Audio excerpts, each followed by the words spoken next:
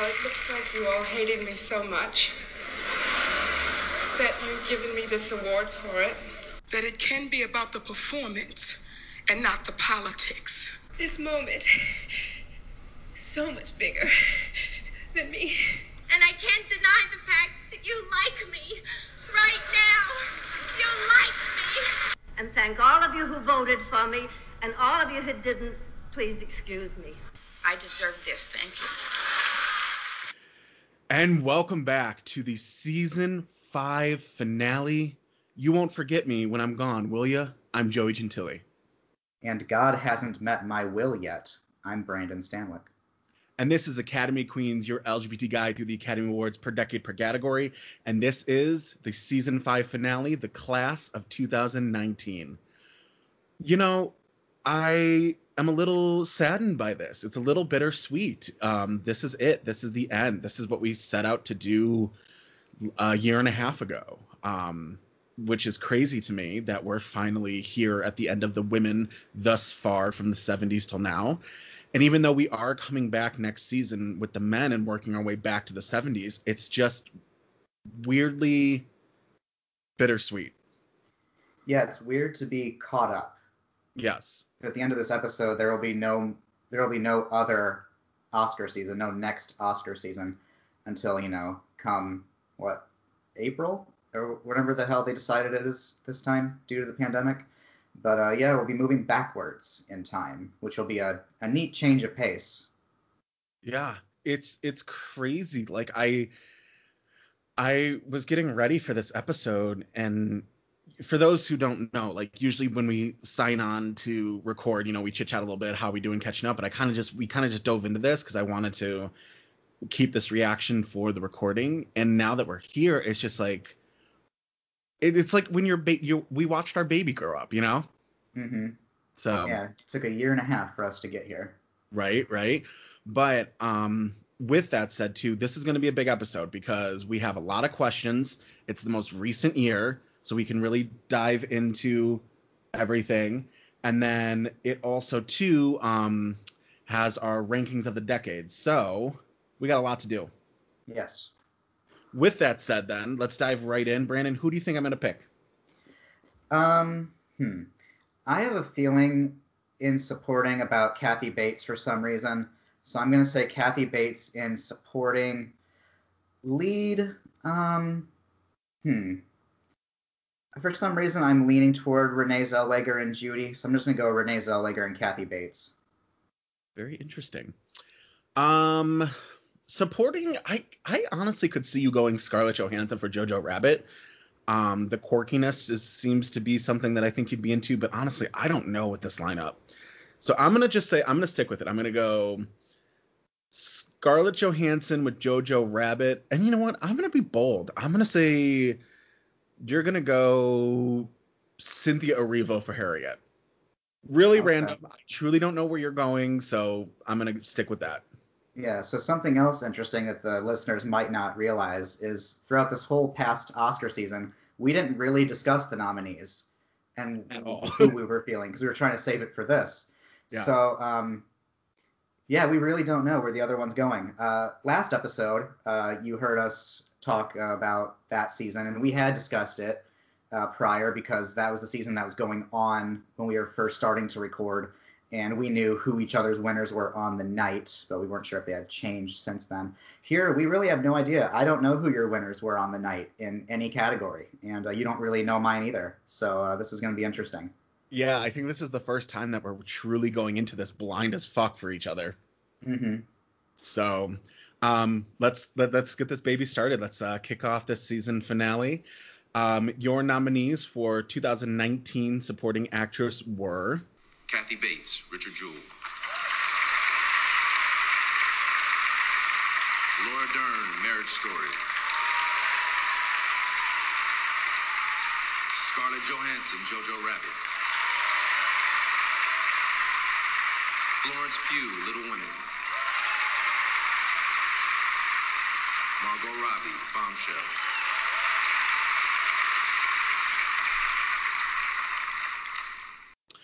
All right, let us start off with the winner this year, Laura Dern as Nora Fernshaw in Marriage Story. This is her third of 3 nominations and her only win thus far.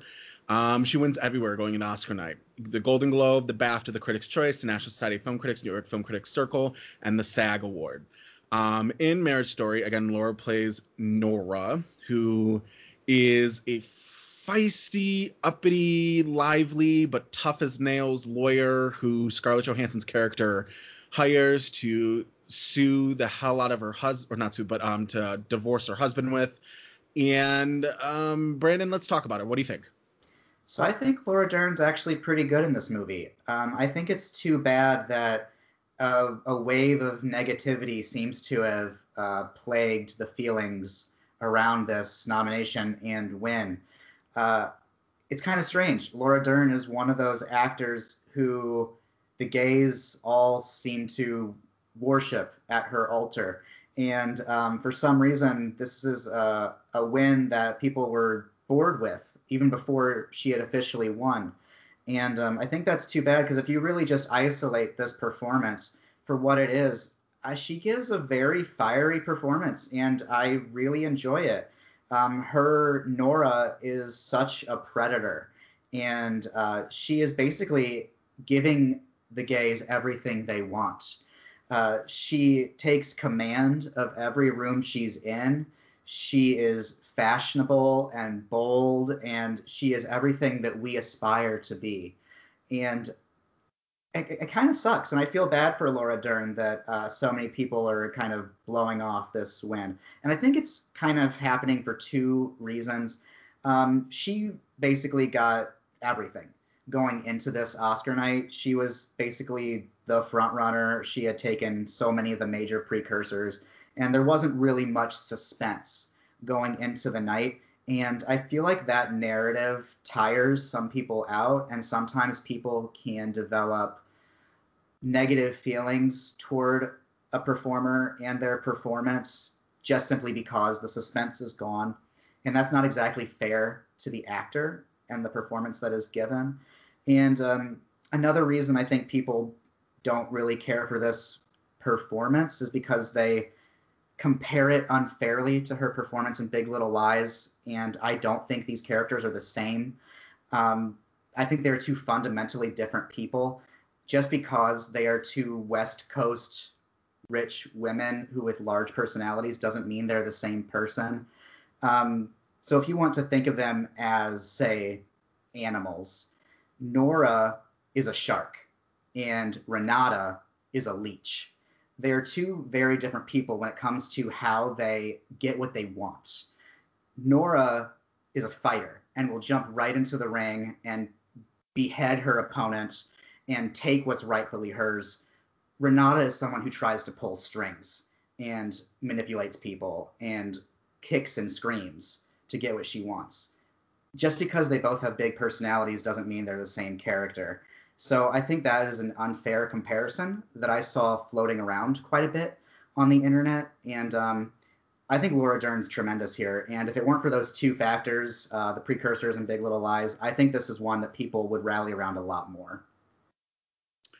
So I also want to add a third reason, which I think people got really annoyed with this performance right off the bat, is because you have to think going into this, the internet and the gays really, really backed Jennifer Lopez for Hustlers, because this was quote unquote finally her year. And even I know when I did the SAG anonymous ballots for our page, I think I did like 6 or 7 of them, and 5 of them had J-Lo as their supporting actress winner. So I think it was, and then of course by the time the Oscars had come out, the nominations, J-Lo was missing, so it was kind of like a disappointment factor going into it. You know what I mean? Like Hustlers played a big part into this this narrative too. That's true, yeah. Now with that said, I happen to be in the camp where this is very much Renata and Nora together. And the thing is I agree with you on the personality differences. The issue with me, though, is that Laura didn't separate her acting from either of them. That's, I think, the biggest the biggest criticism that I have is that essentially if you take Nora and place her into Big Little Lies, and then you take Renata and place her into Marriage Story, it's the same character. There isn't really a difference. And while Laura Dern is fantastic as a whole, like as altogether as an actress, this was just very much a win on a campaign standard because, of course, you had Diane Ladd and her campaign strategy, and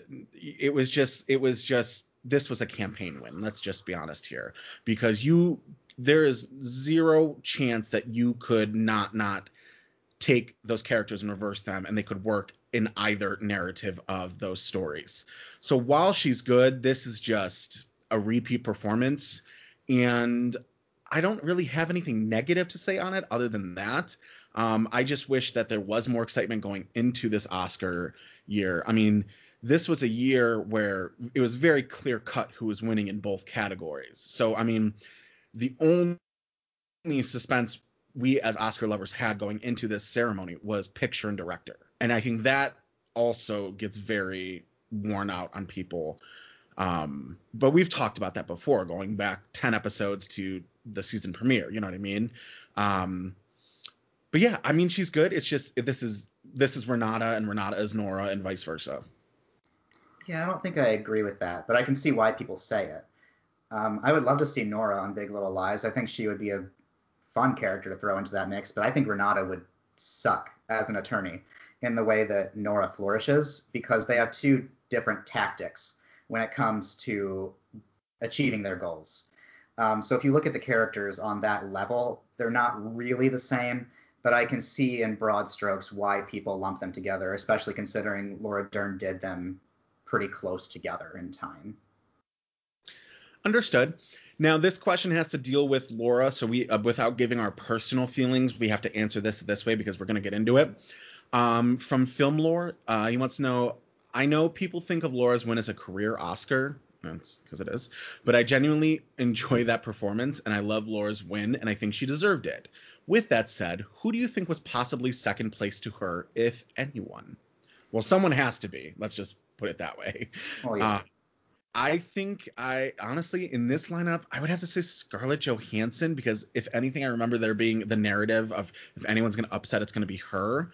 And then also too with the double nomination, like we hadn't had that in a while. And usually with a double nomination, there's one of them is always in second. And I think with that, it wasn't going to be Marriage Story. So it had to have been Jojo Rabbit. Yeah, I'm going back and forth between two of them. Scarlett Johansson is one of them. She's having a hell of a year. And I can see people getting behind her, especially the folks who realized that the Zellweger win was inevitable. So I could see them putting their weight behind Jojo Rabbit. The other one is Florence Pugh. I remember Florence Pugh being pretty high on a lot of people's lists, and there being some talk of if it's going to be anyone upsetting Dern, it just might be Pugh. I'm not sure about that, but I don't think it was Bates or Robbie. I think if anyone, it was either Johansson or Pugh. Well, that was the thing this year, because I've said it before, it's usually those rando noms that get in with like 1 to 0 precursors would most likely be second or third. But the thing is that everyone got something in this lineup. Mm-hmm. So it wasn't like a rando from anybody. But we'll get to that shortly. Moving on, speaking of Scarlett Johansson, let's go to her as Rose in Jojo Rabbit. This is her first of 2 nominations, the other being this year as well. Going into Oscar night, she gets nominations from BAFTA, Critics' Choice, and 2 SAG awards, 2 SAG nominations for supporting and then cast.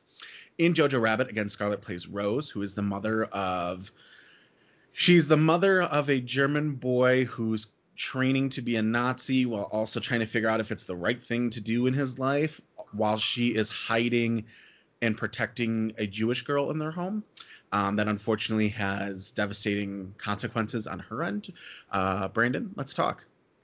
So I actually really like Scarlett Johansson in this movie. I really like when movies give Scarlett Johansson the opportunity to be a little bit subtle, a little bit more low-key, because I think she is actually a very tender and subdued performer when she's in that lane. And Jojo Rabbit gives her that opportunity to be this this mother figure that's not just, you know, the mother who's always on the back burner, this sort of thankless role. It kind of puts her at the forefront in a couple of key scenes, and she's actively involved in the story and what's going on.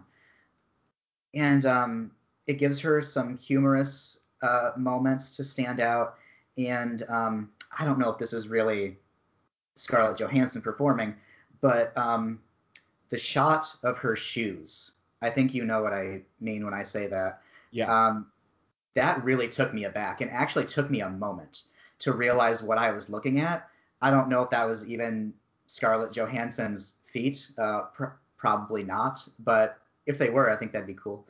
But I think this movie is really building her up in a way and utilizing her very specific talents of what makes her a unique performer. And I wish more movies gave her that opportunity. She sort of developed this movie star blockbuster persona, and in a way, that's great for her, you know, financially. And I think that's wonderful that she's been able to carve out that path. But I think she's also someone who deserves these more dramatic, sometimes low-key performances to really show viewers what she's capable of beyond car chases and explosions. So, yeah, I think Jojo Rabbit is a really fine example of what Scarlett Johansson can do when she's given the material. Yeah, I have to agree with you. I really like Jojo Rabbit as a movie. I think it's really funny and it's heartbreaking and touching at the same time, and it teaches great lessons. And Scarlett is a beautiful breath of fresh in the comedy department here because she is really funny here. And it at first it's a little uncomfortable with the comedy because of the subject matter, but she makes it work. And there, like, I genuinely was sad, like the death. You guys have had time to watch this. The death of her character is really heartbreaking, and it's actually one of those movie deaths where you feel something. There is She's so powerful here. There is, after she dies, a chunk of this movie missing, and it's her, and it's her presence, and it's her character, because she was doing the right thing. She was protecting a girl from this horrible, horrible um, chapter in human history. And it is she plays like one of those mom characters who, you know, would just give you a hug when you're feeling down and would feed you when you're feeling hungry and would make you laugh when you're feeling sad. And it honestly gave me a whole new respect for Johansson and it as an actress, because we're so used to her in this last decade doing those car chases and amazing stunts and, you know, her amazing work with Black Widow. Um, yeah, this is fantastic. I think this is a great nomination, and I really, really like her in this. Yeah, I think what she is able to do in the movie leading up to the reveal that she has died, and that's the shot of the shoes that I referenced earlier.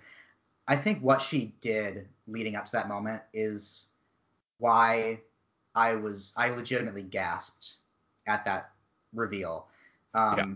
and it's so expertly directed. Because that shot where they show her swinging feet, and you know what that symbolizes. It's the shot is several seconds long, and I'm really grateful that it was because it legitimately did take me a couple of moments to realize exactly what was on camera. And the moment it registered whose shoes I was looking at, I legitimately went like, and Yeah. that was pretty unusual for me to have such a physical reaction to the death of a character. And I think it's because it was so carefully directed. And every scene up until that moment, Scarlett Johansson has been such a light and such a breath of fresh air. And Yeah, it's a wonderful little performance, and it all comes together so well. Yeah. Um, it's one of the most touching moments in film last year was the realization of what we were looking at. And that's the brilliance of Taika Waititi's direction and his script and his storytelling. And then that is the brilliance of Johansson's acting to get us to actually care about what we just saw. Um, Brilliant. It's fucking brilliant. Mm-hmm. All right. Coming up next, we have Florence Pugh as Amy March in Little Women. This is her sole nomination thus far. Going into Oscar night, only nominations from BAFTA, Critics' Choice, and the National Society of Film Critics. In Little Women, Florence plays Amy, who's a whiny little shit who you just want to slap, and she is all about marrying a rich man. Sound familiar? Um, and just trying to live a champagne lifestyle on a Miller Lite budget. Brandon, let's talk. I'm just picturing the image of these little women in period costumes sipping on Miller Lite. That's really funny. You're welcome. Um, I actually really like Florence Pugh in this, and I actually really like this movie. I was surprised. I didn't think I would care for it, but I was genuinely surprised by how taken I was with it. And I think Florence Pugh is quite good in it. I really understand this character in a way. This person trying to carve out or forge her own path and just trying to master her craft of painting and doing so while exploring the world and having all this desire to be cultured and whatnot. And I really dig it. She's also a little firecracker at times, and I think it's exactly what the movie needs and what the Saoirse Ronan character needs at times to sort of snap her back to reality and keep her in check. And I really dig Florence Pugh in this, and I'm not sure what else to say. I feel like I'm just like repeating myself, but I buy her in these moments throughout the film. Even when she's playing the younger version of herself, I'm okay with it. Visually, she does not look like she's 12, but I don't actually mind that. I kind of buy into this idea that movies are inherently an artifice. And if the director and the actor just kind of make that conscious artistic decision to just go with it, and the actor appropriately plays the character in that age mind frame, as I think Florence Pugh does, I think it's fine because when we see her at these different points in her life, years apart, she is not the same Amy. There's a clear distinction between the adolescent, preteen Amy and the adult Amy. The way she carries herself, the way she speaks, and I don't need her to be like dressed down, or I don't even know how you would apply makeup to make her look that much younger, because the age difference isn't actually that much, but it's at that key point in adolescence where people's appearance changes. But Pugh and Gerwig, I think, do a pretty good job at keeping the two timelines, the two eras, distinct, not only visually, but in the performances of the characters. You see their evolution and their maturity when you pair them side by side. So I'm actually okay with it, and I know a lot of people aren't, but it worked for me. I just kind of went with it, and I think Florence Pugh does a pretty good job with it. I'm a little confused with your reaction to this on the age thing, especially with both of us being so critical on Jennifer Lawrence with Silver Linings and American Hustle, because this is a worst case of someone being the wrong age for a role. Let me get out my thoughts, and then I want to open up that discussion with you really quick. Pugh is all wrong here. She's wrong for this role for many reasons. Number one, she's way too old. It's not believable. There's actually a very confusing moment in this movie where you're like, wait a minute, how old is she? Um, like when she's younger, she's this grown ass adult, but she's talking like this, and it's very very dolly like, and it's just it's a parody of itself, and it doesn't work. It's actually quite embarrassing. I felt bad for her watching this movie. As we know now, I'm not a fan of Little Women. We talked about it back in 1994. I'm very vocal on how much this version I thought was even worse than the 1994 version. It's a story that's just overdone. Nothing's new to it. I don't care who you cast it as. It's dumb as fuck. Um, Pugh here, just this is a very thankless role for her because it's not giving her anything to do outside of just being a bratty, pouty little bitch. She's selling the brattiness, sure, but she's way too old for it.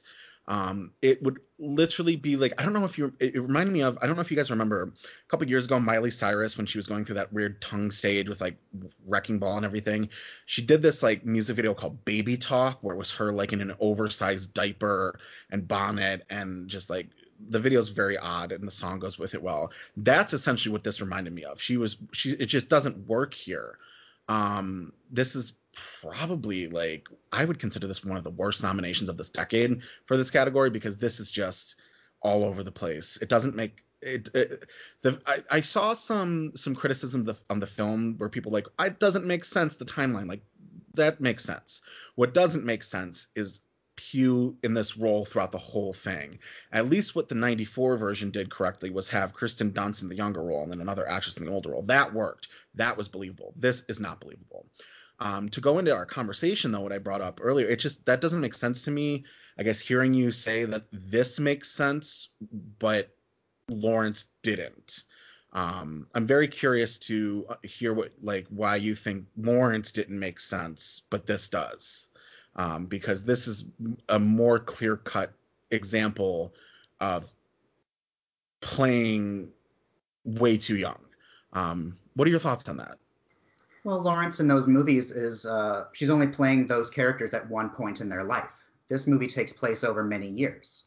So Florence Pugh and Gerwig are making a conscious choice to cast one actor to play that person and just have the actor demonstrate the development of a character over a period of time. In Silver Linings Playbook and American Hustle, those movies take place over a very short span of time. So Russell and Lawrence aren't really demonstrating anything in that regard. He just cast someone who was never age appropriate for the person.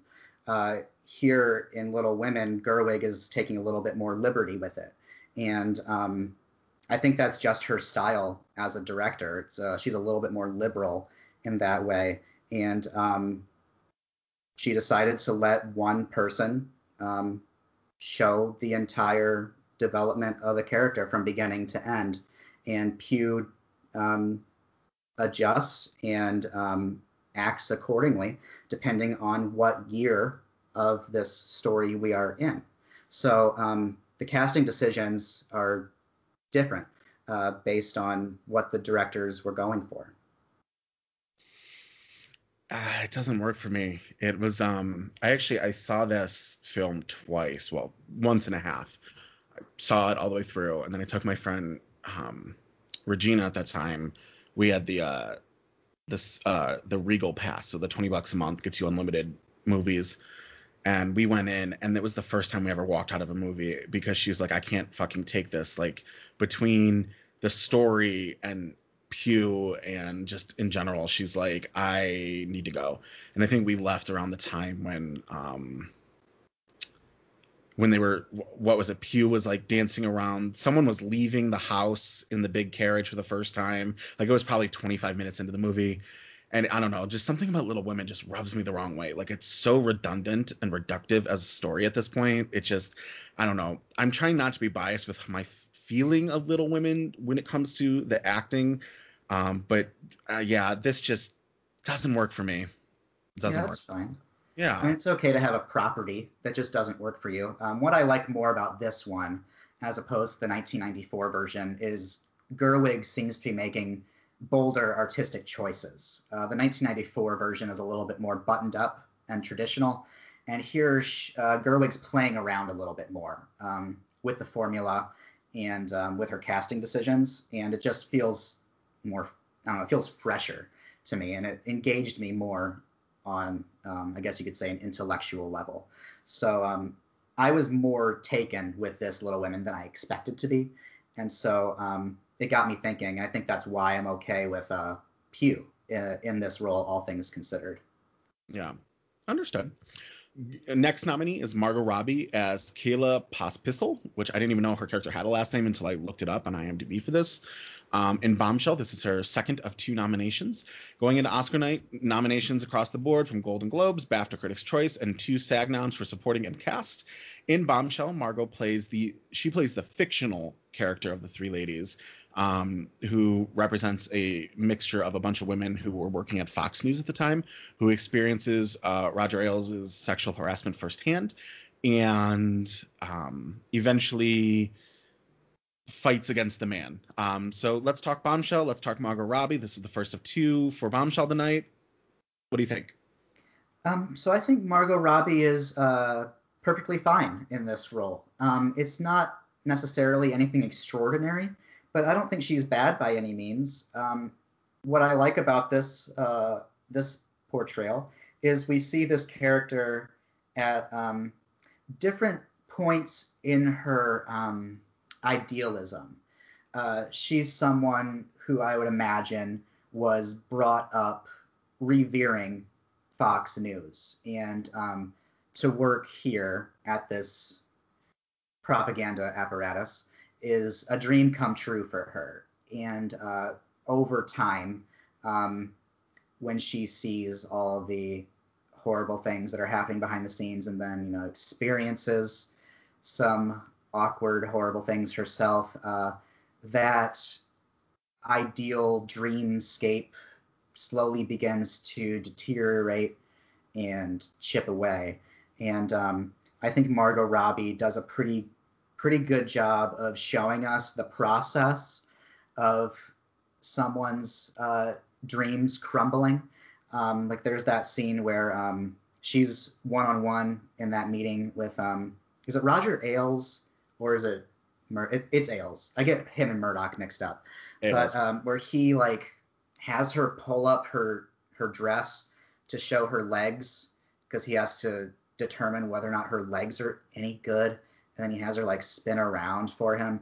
There's this this face on her face, to quote Toni Collette. It's almost like she's masking in this moment. She's all smiles and bubbly and trying to put on a show for him because she thinks this is what's good for her career. This is what everyone does. This is what you must do. It's all part of the routine. But behind the facade, she recognizes that this is deeply fucked up.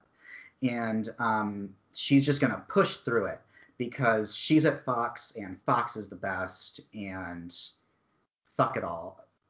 But over time, it kind of, begins to really get to her, and she hears all these other stories and witnesses other things. And I really like it's not really a spiral, but we see a completely different side of her slowly over time as she begins to recognize all the toxic patriarchy that is just oozing at Fox News. And it's a performance that I don't know that she ever really has a moment, or at least I'm struggling to picture a moment in my head. But it's a very deliberate performance throughout, I think. And she has a very, I guess you could call it a sad arc, but at the same time, I don't want to say I don't have sympathy for her because she went through some horrible things, no doubt. But I don't know, going into an environment like Fox News and expecting it to be, sunshine and cupcakes, and then realizing it's the opposite, I'm kind of on my end of the television going, well, duh.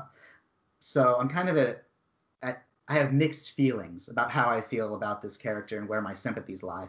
But Margot Robbie does a pretty fine job at showing the changes in this character over time. Yeah, I mean her situation with is awful for sure. I feel for her. Like her breakdown on the phone with Kate McKinnon at when she's on her date is breaking. Because she truly realizes that she dug herself in so deep for wanting the job that she was. I'm trying to word this the right way, because I don't want to seem insensitive to the subject matter, because I'm not. I know that's why I was struggling, because it's a tricky thing to talk about. All right, here's full disclosure. I've experienced this, so I'm talking about this as someone who's gone through this. All right, so I'm not desensitized to what's going on. So I'm going to be very blunt. If that's not your thing, skip ahead a little bit or just listen. All right. So she gets to a point where she's like, holy shit, I put myself in the scenario. I went through with it. And even though I know it's wrong, now it's fucking with me, which is very, I hate to say this, but it's very common with victims of sexual harassment. When you're in that moment, it literally is true when they say it's an outer body experience to where you freeze. And some people be like, oh, you fight back. It's not that easy. It really is not. So now she's experiencing almost that PTSD as a sexual harassment survivor. And the way Robbie portrays that is fucking brilliant and on point, because again, I'm speaking as someone who has survived sexual harassment and rape, so I understand and connect with that character, and the way she portrays it is very, very on brand. Now, there is some funny moments with her as well, mainly when she's like, "This is Fox News. This is what I want to do." You know, I first of all, I really like Bombshell. I wish it was more successful commercially, because I think it's a lot better than The Big Short. I know it was the same director, or not the same director, but the same writer, and at least I think it is. Now I'm blanking. I feel stupid if it's not. But I really appreciate. Plus, two, I'm really into politics, and American history and history in general, and this is like a big part of it. And I hate Fox News because it's a propaganda machine. So I love to see, everything on that realm go up in flames. With that said, there is some funny moments in here when she's like breaking down to Kate McKinnon, like, with like Fox's church. My family had the little Fox logo burnt into it, and it actually burns onto the screen. Like, I think it's brilliant. So I get the full spectrum with her. And like Scarlett Johansson and Jojo Rabbit, she makes me care about her character. I think Margot Robbie did really well here. I think there isn't a dull moment with her. And it really goes to show me, I mean, we've seen her play a real person a few years ago with Tanya Harding. She can play real, she can play fictional, she can play a mixture of real people here. I just think this is a great nomination, and people need to really look at it and give it some more credit, because I know she doesn't get enough credit for this one. But yeah, I think it's pretty good. Yeah, it's a very careful performance. Yeah.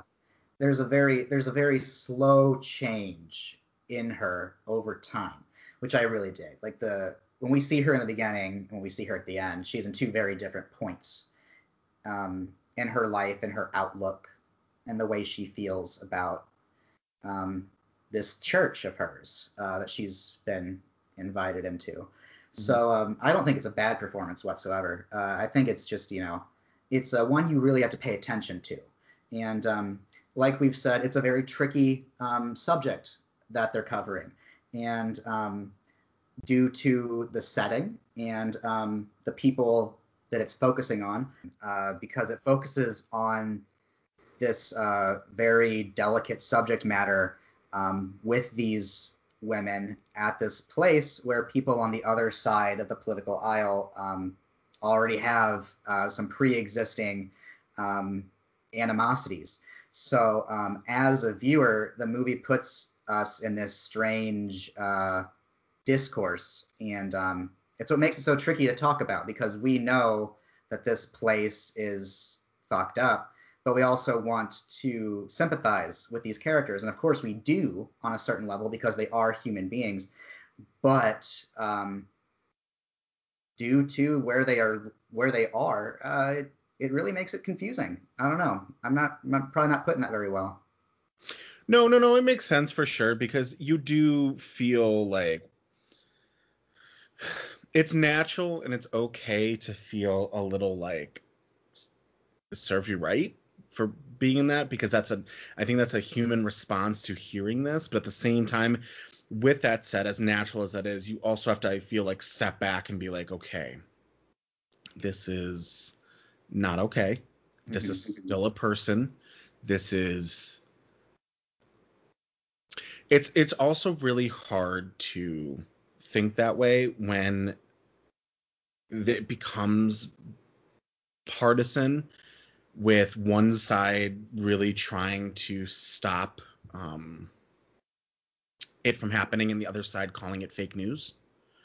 And it's really, for it to happen to them, it's almost like just desserts. But you also have to realize it, no matter if it still happened to them, they still went on with the narrative of it's fake news or it's a liberal conspiracy, which is sad, because it's like, bro, it like happened to you. Yeah. So, I understand what you're saying 100%. Yeah, don't want to give the impression that I'm victim blaming or saying, anyone deserved it, because they absolutely did not. It's just it's a tricky movie. Yes, for sure. Anything else before we move on? I don't think so. All right, our final nominee this year is the return of Ms. Kathy Bates as Bobby Jewell in Richard Jewell. This is her 4th of 4 nominations thus far. Going into Oscar night, she does have a win here, so she's the only one besides Laura Dern going into this night with a win, and that is from National Board of Review, and then a Golden Globe nomination for Best Supporting Actress. In Richard Jewell, again, Kathy plays Bobby, who is the mother of the Richard Jewell character, who defends her son, fights for her son's what's the word I'm looking for? Innocence? Thank you, innocence. And at the same time is also victim to what's going on around her from the press with manipulation. So let's talk. So I'm, in a way, kind of pleased that Kathy Bates was able to, pull this off, get her first nomination in quite a while. And she's fine in the movie. To be honest, I'm not a big fan of the movie itself. I think it's kind of lacking in a lot of places. And Clint Eastwood's political ideology is pretty on display here once again. And Kathy Bates, I think, is able to make the most of this character. Not very much, I think, is really demanded of her as a performer, but she is able to take the reins in a lot of scenes and leave a mark. Very early on in the movie, you get an impression of who this woman is when you see her interact with her son. And as the story unfolds and the authorities are coming for him because, they suspect he was involved in this bombing, Kathy Bates is heartbreaking at times. She's really in it, really committed, and that's fully on display in that press conference scene, which I would say is like her big moment, when she really like breaks down and turns on the Kathy Bates machine. I don't know that it's anything groundbreaking or anything surprising coming from Kathy Bates. It never really stood out to me as anything unusual from her or surprising. It's Kathy Bates doing her thing, and she does her thing well, and good for her, I suppose. But it's not exactly one that I'm writing home about. Yeah, well, kudos for Kathy Bates, because she now has 3 consecutive decades worth of nominations. So let's see if she can pull a 4th in this decade. I think her nomination here is quite wonderful. She's the best thing about Richard Jewell, and I mean, and this isn't shade, but Richard Jewell is a terrible fucking movie, so it's really not that high of a bar to be set at. I actually saw this in theaters before you did, and what really bugged me about this movie was just the whole portrayal of what was going on. And there was a specific moment in this movie that I just found that was really fucking appalling, and I texted you on this. There's a point in this movie where Richard Jewell, who is literally already being condemned in the press and by the people, is being called a terrorist and a murderer. And yet, when someone mentions him possibly being homosexual, he isn't worried about being called a terrorist, but he wants to really make it adamant that he isn't gay. And I was like, well, that's fucking offensive. The fact that, according to Clint Eastwood in this character, that being gay is worse than being a terrorist. So go fuck yourself on that one. Let me just start with that. Not too happy about that. With that said, too, Bates is wonderful here. She is truly a delight, and it is one of those performances that when you are in such a shitty movie and you can shine, like, good for her. I have no complaints about her performance. I think that this could have been very much a throwaway role. This is a really good nomination for her, and yeah, I dig it. Yeah, she's definitely the best thing about this movie, which is the movie's pretty much trash. Yeah. And like you said, it's not a high bar to be the best thing here. And if the movie were to be recognized at the Oscars for just one thing, I'm glad it was Kathy Bates and not, anything else. But yeah, I don't think she's bad whatsoever. I don't have any specific negatives. It feels like Kathy Bates probably could have done this in her sleep and been good, but she is good. So go Kathy. Yeah.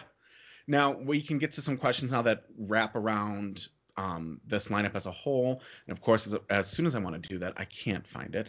Here we go. Let's start with this.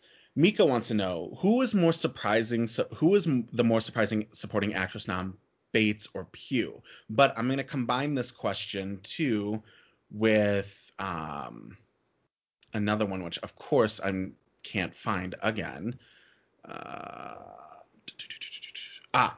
From Sienna Miller with 2 R's. If JLo was nominated, who do you think she would replace Florence Pugh or Kathy Bates? Can I take this first? Yeah. Okay. So there's been this weird narrative throughout this season, and this is something I was really waiting for to this. The idea that Kathy Bates took JLo's spot here. Now, I factored in everything like I factored in when we talked about 2016 with Portman versus Stone versus Huppert, and really how Stone was the least likely out of the 3 to win going into that night with the precursors and everything and yada, yada, yada. And even though Huppert had the most precursors, Portman had the most wins and how it all factored in. So I did that here too.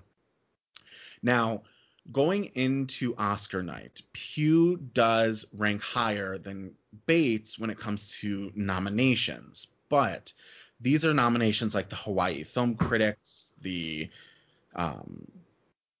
I didn't write them all down for this one, but for an example, they were like really rando, non-factorial nominations like Dallas Fort Worth and the Kids Choice Awards or whatever the fuck it was.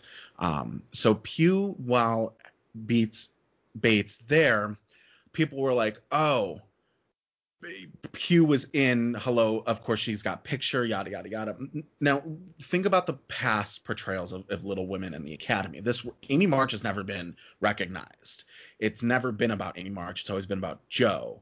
And so that in itself was a surprise. Now, also, too, people were like, oh, well, she got the BAFTA nomination. Well, that doesn't mean shit here because Oscar nominations were revealed, I believe, the night before, or no, I'm sorry, Oscar closing of the voting to be nominated happened the night before BAFTA was even announced. So going into Oscar voting, Pugh only had a Critics' Choice. And while there's no shade towards the Critics' Choice nominee was a far lesser bar for an Oscar nomination compared to Golden Globe nominee Kathy Bates. And Bates was the only one of this whole lineup outside of Dern to win anything, and that's in the National Board of Review. So Bates already has the upper hand here, therefore being that Bates was not the one to take J-Lo's nomination, it was Pugh. Pugh was the surprise here. Bates was always a possibility. Bates or Benning going into this, betting for the that Amazon movie, The Report or whatever, because they were at Golden Globe. And Golden Globes outside of the Oscars is like one of the big factors going into Oscar night. There's no way in hell that Bates took J-Lo's spot. It was definitely Pugh.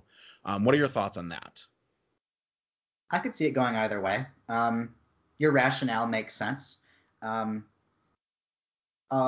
idea that it could have been Pugh seems valid. The idea that it could have been Bates also seems valid. You never really know how people are voting and whether people actually use precursors to determine how they think, or whether there's just, movies have a certain momentum or overlap with voting bodies. I could honestly see it going either way. Pugh had the momentum of the movie she was in, whereas Bates did not. She was pretty much like the lone representative of her film at most places. So I could really see it going either way. I'm not positive in any certain direction, but assuming that Little Women had more momentum, I think it makes more sense to me that Pugh was more secure. But I don't know. I definitely see what you're saying. I just look into everything. Like Amy, the character of Amy March has never been a factor into anything here. Kathy Bates was a vet. She was campaigning hard. Of course, there was the thing where she campaigned in lead for SAG, which would have been stupid. I don't know why she chose lead there.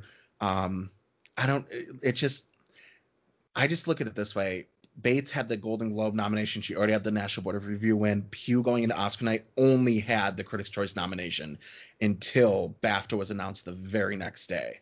So I just don't see Pugh ever standing a chance. I think Bates had more of a chance to win this than Pugh. But when it comes to the answer from Mika, I think the more surprising nomination for me was Pugh. And if you had to pick one, I guess, for him, what would you say? I mean, I suppose Bates. For some reason, I was expecting on the morning for Pugh's name to be called more so than Bates. So on a personal level, that's just where I was. When it comes to Bates and lead at SAG, I'm pretty sure that was a mistake. I think I remember that being news one day, that there was a mistake in the filing or something, and she wasn't actually supposed to be lead. One of our friends who follows all this much closer than I do probably has the answer. But if I recall correctly, that was an error on the nominating process. So I think that's why that was. And if she had been correctly filed in supporting, if that's even true, perhaps she might have pulled out a nomination there as well. Also, too, Oscars fans at Happy or So wants to know what factors caused the snub of J-Lo for Hustlers. Honestly, I don't know. She showed up everywhere that she needed to be.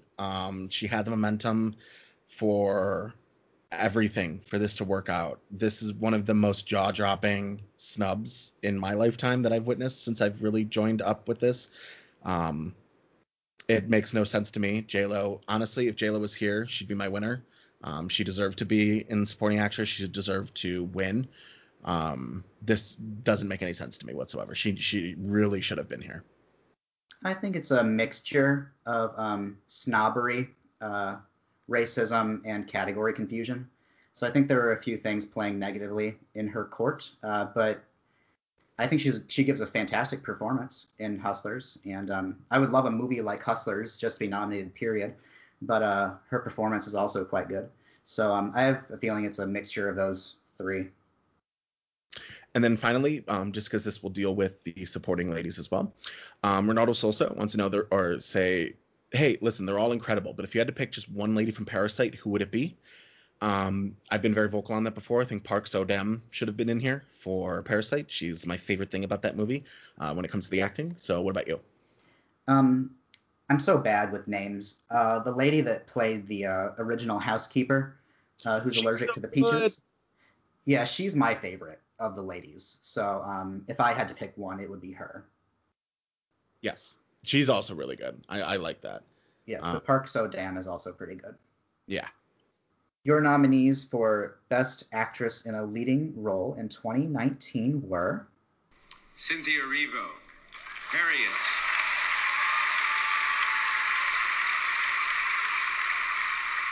Scarlett Johansson, Marriage Story. Saoirse Ronan, Little Women. Charlize Theron, Bombshell.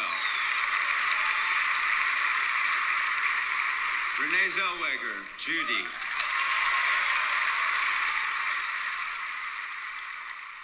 All right, let's start with our winner for the year, Renee Zellweger, winning for Judy. This is her second of 2 wins and her fourth of 4 nominations. Going into this, she was pretty much the one to beat, as she wins the Golden Globe for drama, the BAFTA, SAG, Critics' Choice, the Indie Spirit Award, the National Board Review, and the AARP Movies for Grown-Ups Awards. And she's also nominated for a bunch of regional film critics awards. In Judy, Renee Zellweger plays the legendary Judy Garland in her final years of her life, as she's struggling to stay afloat financially and stay culturally relevant. So how do you feel about Renee Zellweger and Judy? Let me start with this. I just want to get this gripe out of the way. She was in the wrong category at the Golden Globes. She should not have been in drama, and just like Awkwafina should not have been in comedy, they should have switched. If we can accept the fact and all be on the same page that Angela Bassett won the correct category for Golden Globes in musical and comedy, there's no reason why Zellweger should have been in drama, and that conversation should have never happened, because that would make what? Hypocrites? Okay, now that that's out of the way. Zellweger is really good here. The thing is that this whole acting ladies from both categories of 2019 is, I think, one of the weakest acting years in a long time as a whole. So this idea that she had this in the bag from the moment it premiered at I think it was Toronto. I could be wrong on where it premiered at what film festival, is just odd to me. Because while there are good performances in this lineup, it's just I don't know. It was very, very, very lackluster. I think this is also a win that's very much the makeup. While Zellweger is very good, I just wonder if we're just rewarding the makeup here. I don't really have a complaint about it. It's just I'm not very enthusiastic about her. But it's weird that I accept this win. I don't know if that makes any sense, because I feel like we're just so prone to it by now. I think Zellweger does a fine job with her vocal and her physical appearance as Judy. I don't know. It's just it doesn't blow me away, but I weirdly accept it. Yeah, I'm kind of in a similar boat. I think she does pretty well with the role. Um, she taps into some very minute mannerisms in the character, and she paints a very full portrait of who she's playing, and she seems to play it with a sense of respectability and sincerity and sensitivity, and I really dig that. It's a performance that I don't know. I guess I buy it at a certain point. I think the movie itself is a little lackluster. It doesn't really stand out on a technical or directorial level, but as a vehicle for this leading performance, I think it's fine. Uh, I think Zellweger, it makes sense why a lot of people were able to get behind her.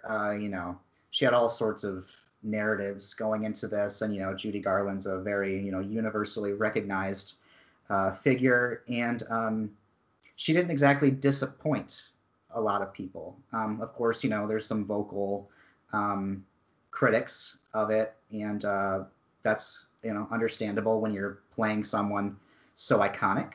But I think she does a pretty good job of portraying this character in a way that is approachable, playing her in a way where you don't need to necessarily be an expert on Judy Garland and her life story to see all the little details that Zellweger, as a performer, is putting into it.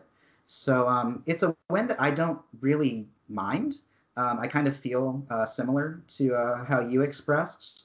Not sure if she's who I would have voted for personally, but I get it, and for some reason I'm not really upset about it.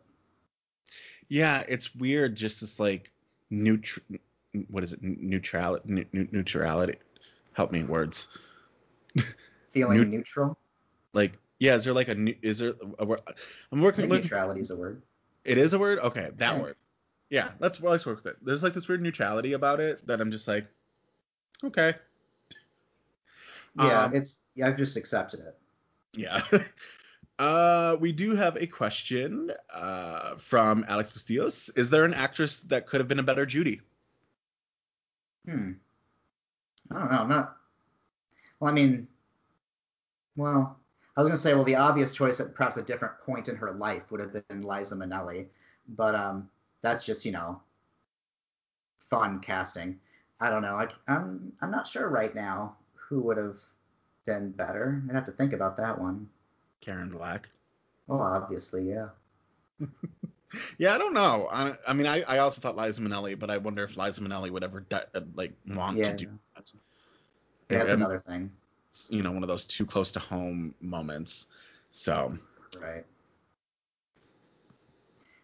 So our next nominee is Cynthia Erivo, nominated for Harriet.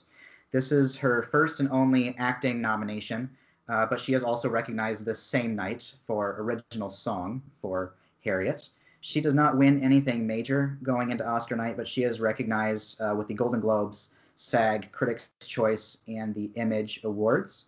In Harriet, Cynthia Erivo plays Harriet Tubman, and the movie chronicles her own escape from slavery, then her journey to hero status as she helps hundreds more escape slavery.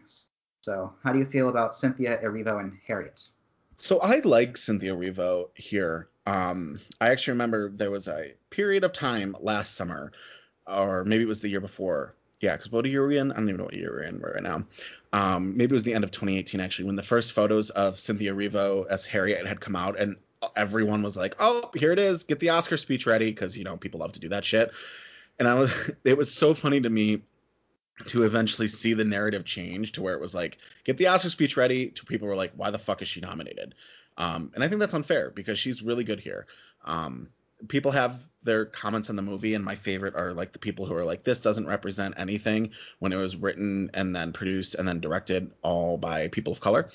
Cassie Lemons, who had directed Eve's Bayou, directed this, and I think I really enjoyed the film. I think it's a good film.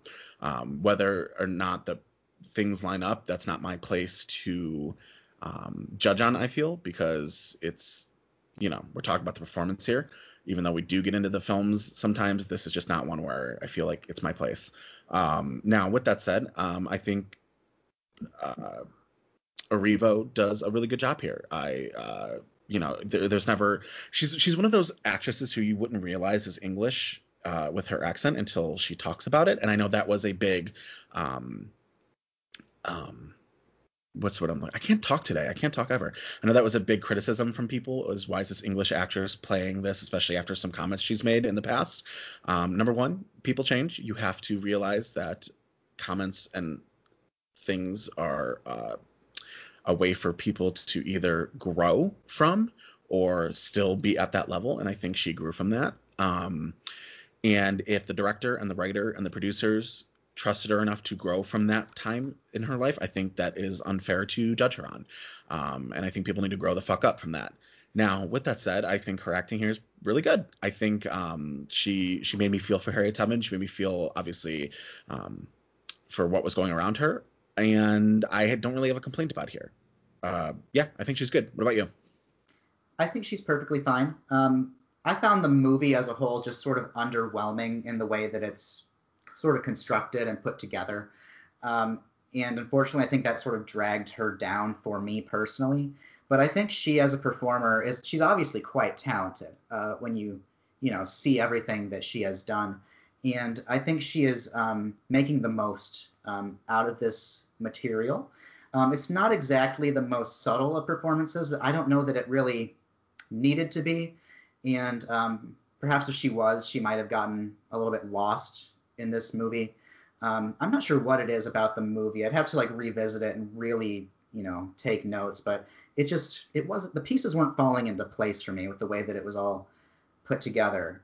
So I think Cynthia Erivo, being such a bold, large performer, actually helped her to stand out in that regard. Because I don't think this is a role that necessarily needed to be subtle with the way that the movie was told. So I get that aspect. I also get all the other little narrative things that you were mentioning, all the, things about her personal life and her opinions from the past and all that. And I think it's perfectly valid to take note of it. But ultimately, I'm just sort of looking at the movie itself. And she really takes the reins in this film. She becomes the titular role, and good for her. But it's ultimately not a movie or a performance that I'm super, over the moon with. Understood. Well, I think that takes my prediction for you out of the picture for her. But you never know. Yeah, I could hate all of them. You don't know. Right.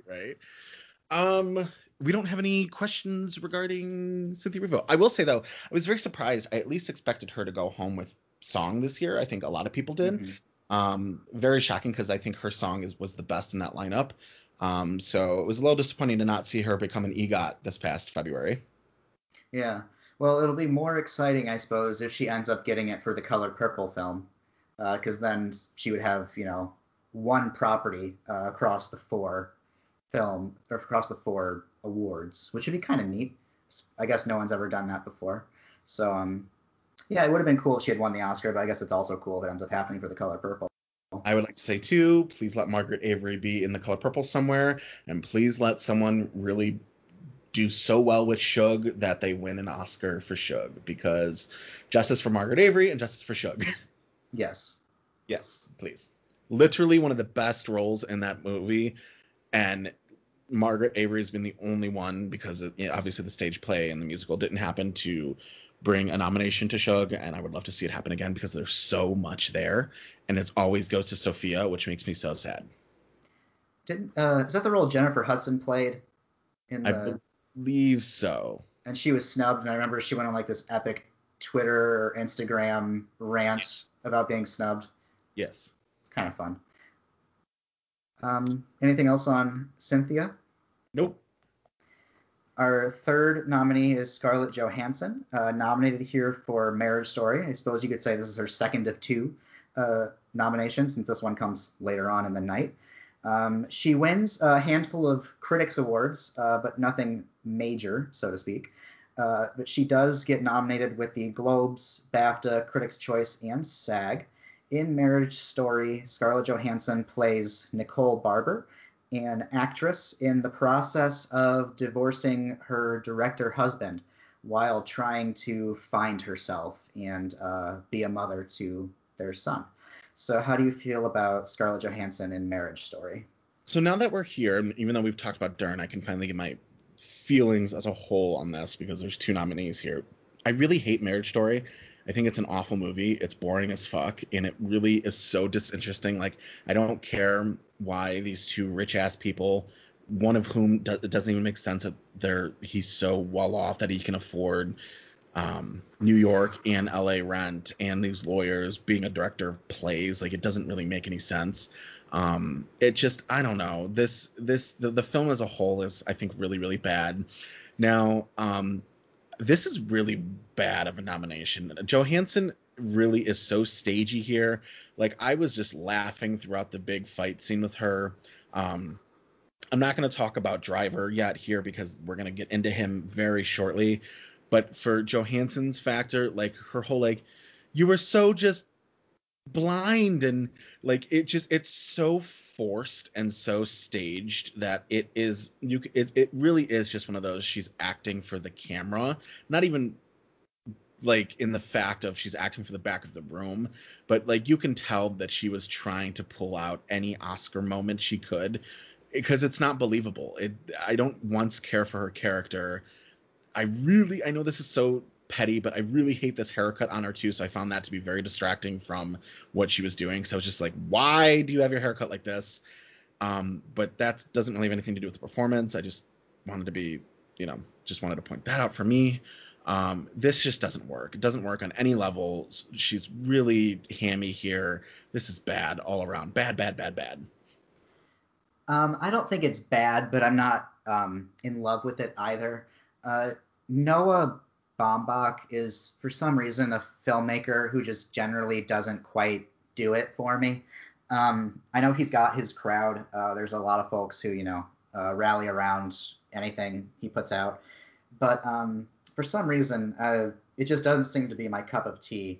But I think Johansson is doing pretty well here. Going back to Jojo Rabbit, I like that she was given this sort of domestic opportunity, because I really like seeing what Scarlett Johansson does in these more grounded characters.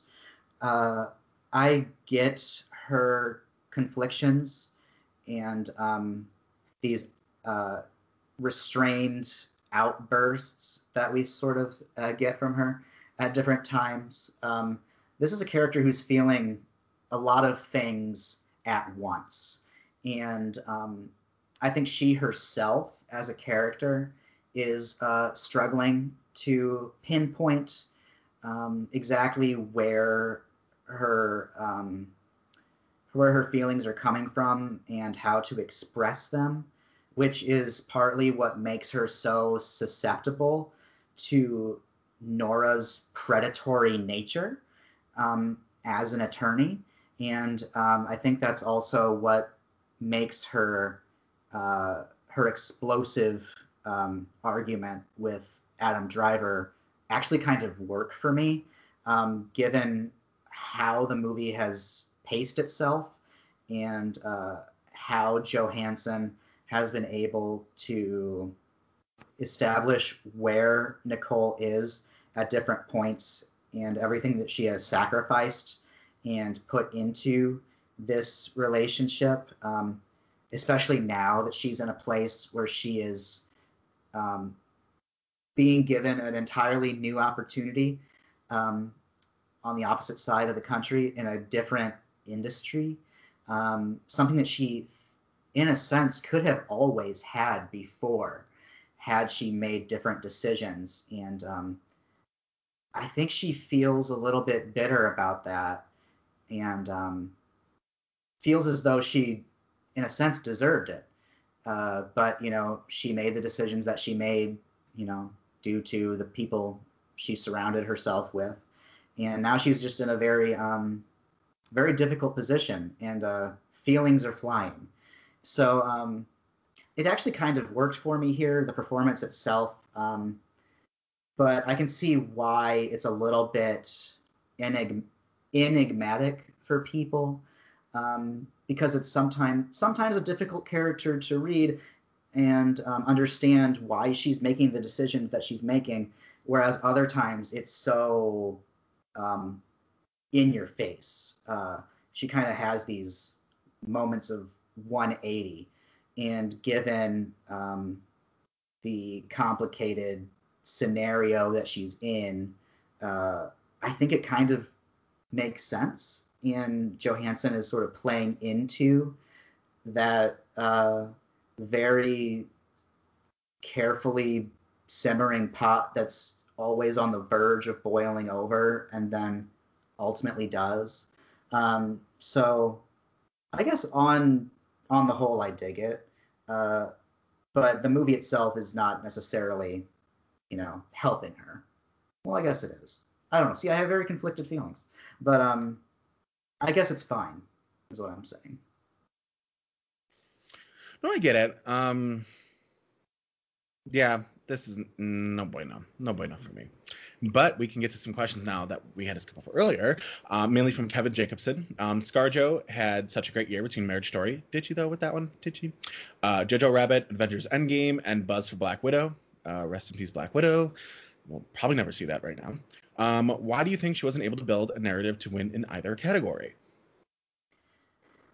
Well, I guess with lead, I don't know that was ever happening, considering the Renee Zellweger of it all. With supporting, I mean, I suppose she was close with supporting, and maybe in another year it could have happened. Well, I guess what's significant about this year is the double nomination and everything else she had going for her. But I suppose Laura Dern just had the momentum, all things considered, giving what I think is a pretty good performance in Marriage Story on top of her Emmys love for Big Little Lies, and she's been in the game for so long and all that. I suppose the cards were more in Laura Dern's favor, but I don't know. I guess it just ultimately was not Scarlett Johansson's year. Yeah, this is just like, I don't know. Nothing worked out in anyone's favor if your names weren't Renee Zellweger or Laura Dern. Yeah. So you answered that perfectly. I don't think I have to go off of anything else. So let me see. Was that it? Was that it? I believe that was it for ScarJo. Okay. Our fourth leading actress nominee is Saoirse Ronan, nominated for Little Women. This is her fourth of 4 nominations. She does not win anything major going in, but she is recognized with the Globes, BAFTA, and Critics' Choice. In Little Women, Saoirse Ronan plays Jo March, a young woman aspiring to be a published author, but complications with her sisters and a love interest and the patriarchy complicate and fuel her creativity. So how do you feel about Saoirse Ronan in Little Women? I like her better than Winona Ryder in this role. But again, this is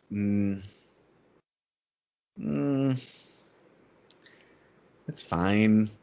It's just, I really have disdain for the story of Little Women. It's so fucking boring to me. I don't want to sound like a record at this point, just repeating itself, because now this is the second time in this episode and then the third time all in all that we're talking about the story of Little Women. It's fine. It's nothing to write home about. She is the best thing about this movie, but again, that's not really setting a high bar for me. Meh. How about you? I'll agree that she is better than Winona Ryder in this. I think Saoirse Ronan brings a fire and a zestiness to Jo March that for me was lacking in the more traditional rendition of this story. I actually quite like her in this version of Little Women. I really love her tenacity, and this is a character that I found myself very easily getting behind and rooting for. I think Greta Gerwig's choice to tell this story non-linearly really helps. If I remember correctly, the story opens with her in that meeting selling her short story, and we immediately get a sense of who this person is, how smart she is, how driven she is, and how tricky she can be as a person. And I was really digging her right from the beginning, and her determination, I think, is what kept pulling me along in this film, or at least that was one of the things. And I don't know. In a way, I kind of saw myself in this character. I was, at a certain point in my life, I was, super driven on what I wanted to do, and it's pretty much all I focused on, and I sacrificed a lot of things in my private, personal life in order to achieve that. And it didn't, work out in my favor. And I love watching someone like Jo make it happen. And I think Saoirse Ronan brings a lot to this performance. She's really giving it her all in a lot of ways. And like with Pugh, we see the development of Jo over time. We see her honing her craft and really putting, pedal to the metal and developing over time and keeping her eye on the prize. And I think Gerwig gives Ronan a lot of opportunities also to have fun.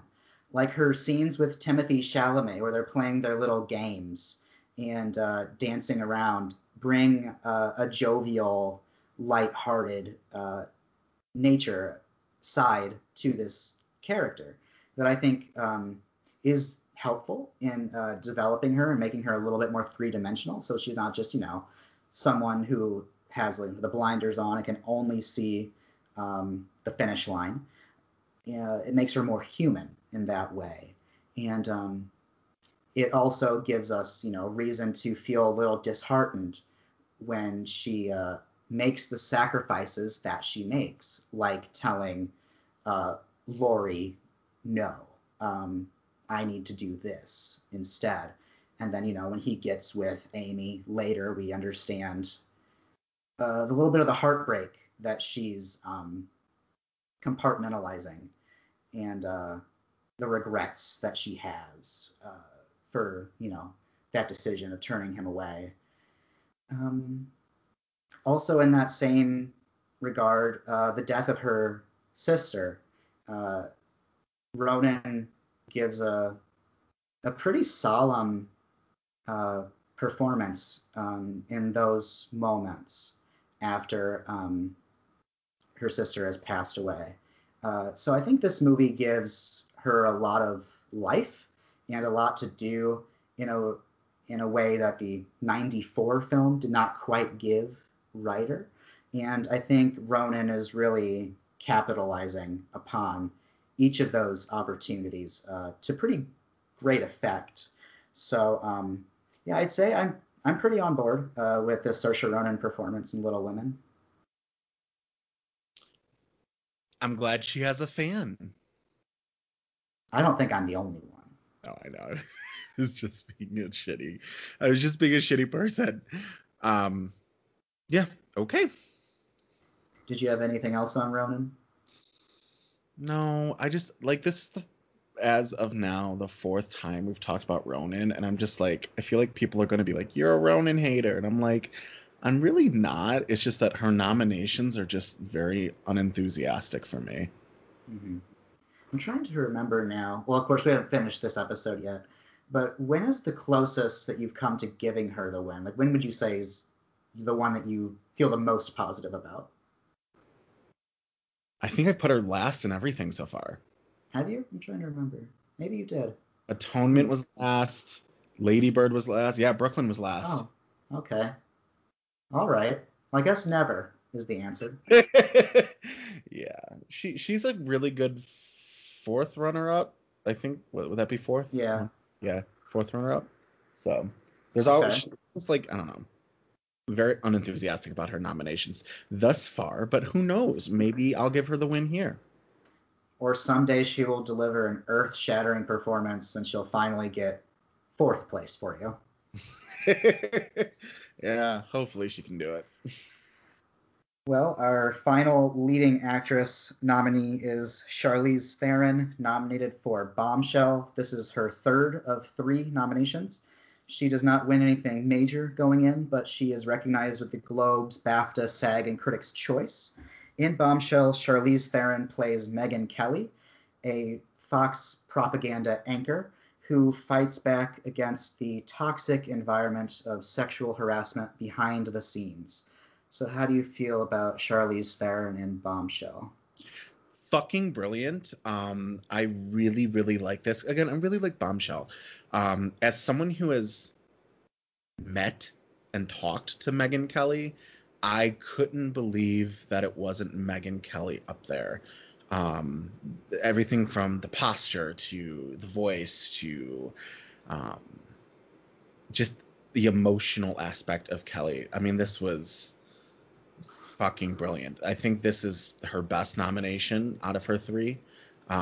This is probably next to Young Adult, I would say the best work she's ever put on film. Um, this is probably the best in my opinion. This is just wonderful on every level. I have no negatives to say about this. It hits me everywhere it needs to be hit, and people like I think people just need to reevaluate Bombshell in general because I know it gets some shit. But Theron is never not entertaining me, and she's never not Megyn Kelly. And bravo, bravo, bravo! Fucking beautiful work. Did you meet her when she was in town for the debate? Yes. Did she like come to your bar or something? No, we happened to just pass on the street, and I actually almost tripped in front of her. That's why we like it wasn't on purpose either. Like I didn't trip, and because I met Megyn Kelly, I just happened to fucking not know how to walk in that moment. And she asked me if I was okay, and I did, and I said hi, and she said hi, and I said good luck with everything because,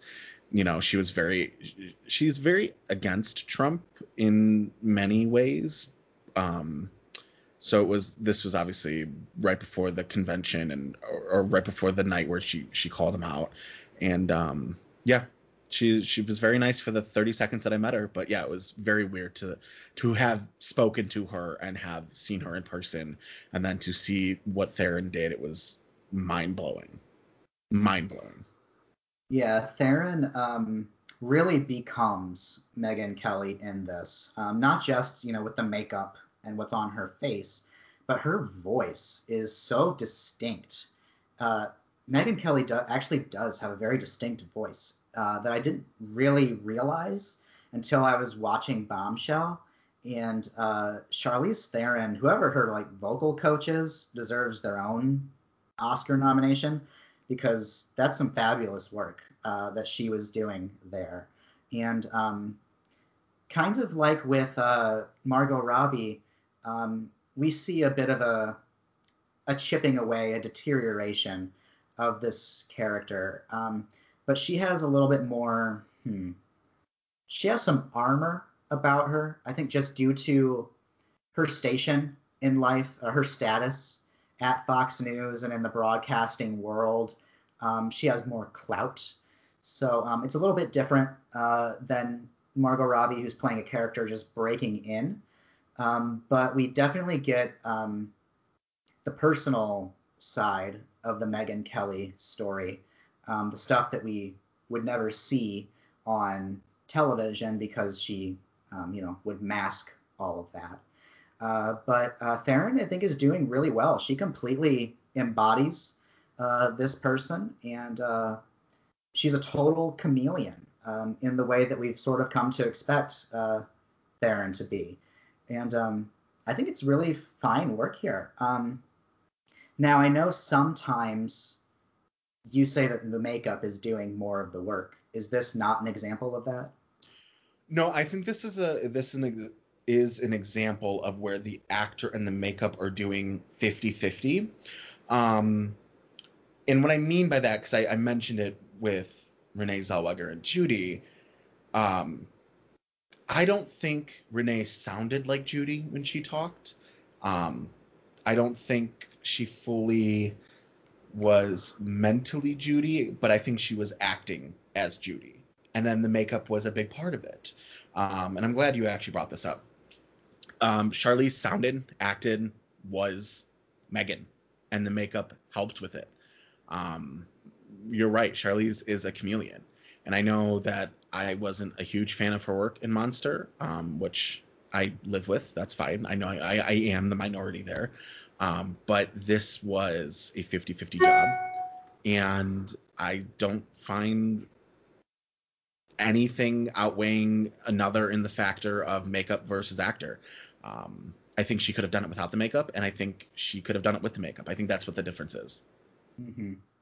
Yeah, I don't disagree with you there. I'm one of those weird people where in a biopic or a movie where the person is playing a real person, I don't really need them to look or sound like the actual person. As if they capture the essence of someone, I'm pretty much okay with it.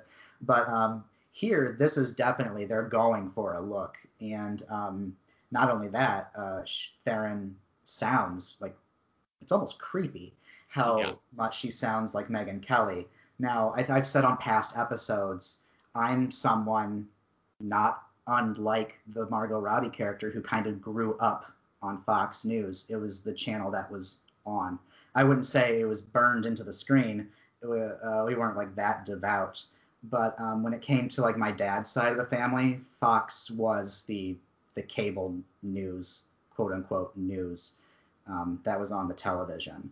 So I've been acquainted with Megyn Kelly in that regard for many years. So watching Theron literally become her was quite striking, and it's kind of remarkable. So yeah, go Theron. Yeah, I think it was brilliant. Now, my question to you is because no one asked this question, but I'm going to ask it. You know who I didn't really like in this was Nicole Kidman. I just, first of all, the role, I think, as Gretchen Carlson was too small, but there was only, so much going on. I don't know. Something seemed very off about that. Like, first of all, that wig is a choice. I mean, most of her wigs are a choice, but like the SAG nomination that she got was very fucking random and highly, I think, undeserved. What are your thoughts there? So I pretty much agree with you, and I think I know why, or at least for me, I think I know why Kidman was so underwhelming in here, and that's because I don't think she is going for Gretchen Carlson in the way that Charlize Theron was going for Megyn Kelly. If she had like committed to becoming Gretchen Carlson in the way that Megyn Kelly had, they would match one another, and I don't think Kidman would stand out so poorly. But because she's not, they're not really on the same playing field. And Theron is so committed and so good at what she does that it kind of makes Kidman look bad. And Yeah. I kind of feel like that's largely a directing error. I feel like Jay Roach should have had them on the same playing field, either go the full Megyn and the full Gretchen, or just sort of capture their essence, like I was saying, and not go full chameleon. But to have them in the way that they are, it feels mismatched. And with Theron being so good, it kind of makes Nicole look so bad. Yeah. I will say, though, that the way, see, because by now, you know me, and I think I've said this on the podcast, I'm a View freak. Like, the View is in their summer break right now, and there was actually a trailer yesterday. I'm so excited that they're coming back September 8th, and I squealed like a prepubescent girl in 2010 seeing Justin Bieber. I was like, yay! I really would love the View movie because they're doing the movie on that book that came out in the vein of Bombshell. I think that would work really well for the type of movie The View could be. So I just want to also point that out. But we do have some questions as a whole now before we get to our rankings that we can bring in here that have to deal with some snubs. So I'm going to combine most of them because a lot of them are alike. But I think we can agree that there were some major snubs here this year, mainly in the factor of Lupita Nyong'o in Us, who I would say is hands down my winner if she would have been here. So Nick Cipriano and a couple of others want to know about our thoughts on Lupita Nyong'o. Lupita Nyong'o, if she had been in this lead actress lineup, she would have been my winner. Yes. It doesn't matter who she would have kicked out. She would have been my number one. She gives a hell of a performance in Us. It's going to be really difficult, I think, for her to top her own performance. I'm sure she can. I'm sure she will someday because she's Lupita Nyong'o. But I really wish the Oscars would have gotten over themselves and been willing to nominate this performance because it's not only worthy of a nomination, but I feel like she could have won. I feel like the nomination was actually the highest hill for her to climb. I feel like if she could have clinched the nomination, she just might have beaten Renee Zellweger. Maybe. I don't know. I feel like the nomination was actually the biggest challenge, the biggest hurdle for Nyong'o. Yeah, I mean that's going back to the SAG ballots that we hosted. Most of them had Nyong'o as the winner, and we see how that turned out. So it's very interesting. I mean, I didn't like the movie Us as a whole. I thought it was really bad, but the performance was grade A Wagyu beef. Like it was fucking brilliant. There was also a tweet that stuck with me since these nominations had come out. That went viral. Someone had tweeted, "Wow, the Academy really told Nyong'o we prefer you as a slave," which is very deep when you think about it, and what as a whole, kind of heartbreaking to be honest. Mm-hmm. Next up, Charles Bright. We've heard a lot of legitimate gripes about Awkwafina and Lupita Nyong'o being snubbed, but how much of a travesty was it that Alfre Woodard didn't get more recognition for Clemency? It's a huge travesty. Yes. Because Alfre Woodard is phenomenal in Clemency. Mm-hmm. If she and Lupita were in the same category, we might be experiencing my first ever tie on Academy Queens because I don't know what I would do. Mm-hmm. Because those are two all-time performances. It is horrible that Alfre Woodard did not get nominated for Clemency or that she has not been nominated since Cross Creek, right, despite the several Oscar-worthy performances she has given us these past few decades. Woodard's amazing. If anyone listening has not watched Clemency, highly recommend it. Woodard is fantastic. I don't really know what else to say. Yeah, Woodard deserved it. I do have to say, though, I think if Woodard and Nyong'o were together, I would have to pick Woodard. And that would be very close to not pull a tie. I think Woodard was fan-fucking-tastic in it. And also, too, justice for Danielle Brooks, because she pulls off a really worthy supporting actress turn here. Her scene is maybe about 5 or 6 minutes long, but it's really heartbreaking. But yeah, Woodard deserved it, and Nyong'o deserved it. Speaking of Awkwafina, though, Christoph wants to know, you have the power to either change Best Actress lineup by adding Awkwafina or the Best Supporting Actress lineup by adding Xiao Zhen, but not both. Who would you choose? I love that question, by the way.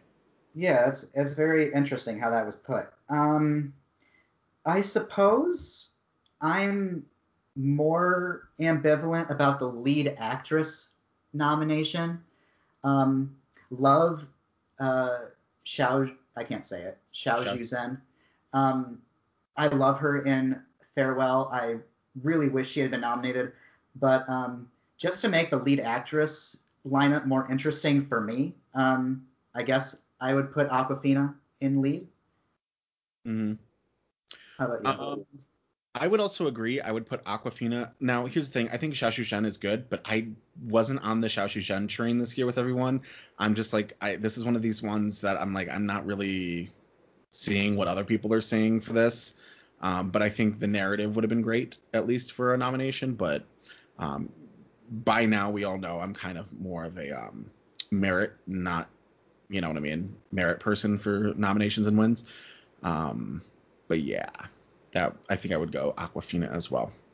Andrew Carden wants to know, how robbed was Octavia Spencer of a nom for Ma? Absolutely robbed. Just because. Being serious, or are you being sarcastic?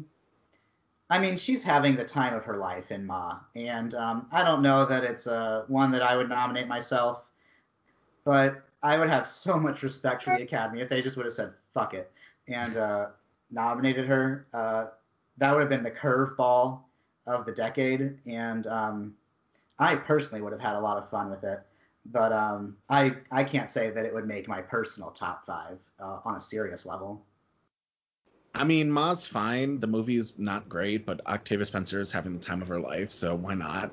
I'm also trying to imagine the backlash right now if this lineup had gone Octavia Spencer, Cynthia Erivo, um, uh, Aquafina, no, I'm sorry, not Aquafina, Alfre Woodard, Lupita Nyong'o, and Renee still winning. Oh my God. Hmm. That would have literally, people would have burned the Academy. Crazy. Yeah, it would not have been nice. No. Do you want to talk really quick because we're both voters for Indie Spirit, and we do you want to talk about this year really quick? I'm just throwing some fun on who we voted for since we're at this year. Sure. I actually need to refresh my memory on who was nominated. Supporting actress that year at Independent Spirit Awards, the winner was Xiaoxu Zhen for The Farewell. Then there was Jennifer Lopez for Hustlers, Taylor Russell for Waves, Lauren Spencer for Give Me Liberty, and Octavia Spencer for Loose. I voted Jennifer Lopez. I voted Xiao Zhen, if I recall. And then female lead was Alfie Woodard and Clemency, Mary Kay Place and Diane, Elizabeth Moss and Her Smell, Hong Chow and Driveways, Karen Allen and Colwell, and Renee Zellweger won for Judy. I voted for Woodard. I ended up voting for Woodard as well, but it was very tough because I really, really liked Hong Chow and Driveways. Like, I thought that was fucking great, but there was no way she was winning that. So I was like, I'm going to give it to Woodard. Yeah. So, all right. Shall we get to our rankings? Sure. All right. As a review, your nominees for supporting actress were Scarlett Johansson in Jojo Rabbit, Laura Dern in Marriage Story, Margot Robbie in Bombshell, Florence Pugh in Little Women, and Kathy Bates in Richard Jewell. And Florence Pugh is going at 5. This is just a really bad nomination, and Pugh is way too old to be playing this role. Send tweet. I have Margot Robbie at number 5, not because she's bad, but I consider her a co-lead in this film. So I'm putting her at number 5 for Bombshell. You category frauded, Robbie. All right. Yeah. Well, number 4 is Laura Dern. She's fine here, but this is, like I said, this is Renata. Renata is Nora. There's no difference here in her acting. She's at 4. My number 4 is Kathy Bates for Richard Jewell. I think Kathy Bates is doing perfectly all right here, but it feels like a role she could have done while sleepwalking. And even though she does it pretty well, it didn't wow me in any way. So Kathy Bates is number 4 for Richard Jewell. Number 3 is Kathy Bates. I think she's just fine here. She's the best thing about this shitty, horrible movie. But, she's middle of the road for me. So Bates at 3. Number 3 for me is Scarlett Johansson for Jojo Rabbit. I think she's doing some very fine work in this film, and I wish more movies would give her this opportunity to really explore this side of her as a performer. But she's just sort of in the middle for me in this lineup, so Scarlett Johansson is number 3 for Jojo Rabbit. Well, my number 1 was my win on Oscar night, and it is my win here as well. My runner-up is Scarlett Johansson, which means Margot Robbie definitely deserved this win here for Bombshell. She's brilliant in every way. I connected to the character on a personal level. I understood this character while I also hated the situation she was in. She delivered in every possible way. Robbie deserved this win. She is in the right category. For me, this is 100% hers. Johansson, this was a tough call even on going into Oscar night because I felt for her. Like I said, there's a point where after she's gone, you miss her character. She's fucking brilliant. I want to maybe give this a tie, but thus far this year or this decade, I haven't tied anything, and I wasn't going to start with this one. So, Scarlett Johansson, my runner-up. Margot Robbie should have won. This is kind of tough for me. It's kind of neck and neck, honestly, and there's a merit to both of these. But I think I'm going to give Laura Dern runner-up for Marriage Story. I think Laura Dern's quite good in this, and I think she's better than a lot of people seem to be giving her credit for. But Pugh and Little Women kind of did more for me. It made me think a little bit more, and I was a little more engaged as a viewer. And I think she's doing some very subtle work here throughout the film as the time progresses, or kind of goes back and forth as the movie is told. But I think she's doing some more intricate stuff here than a lot of people give her credit for. And I'm on board with Gerwig's choice to use one person to represent the development of this character. So I'm putting Florence Pugh at number 1 for Little Women. Between last week with fucking Marina de Tavira and now, I don't know you anymore. All right. This is why we keep things interesting. All right. Took me for a shock there. Yep. Okay.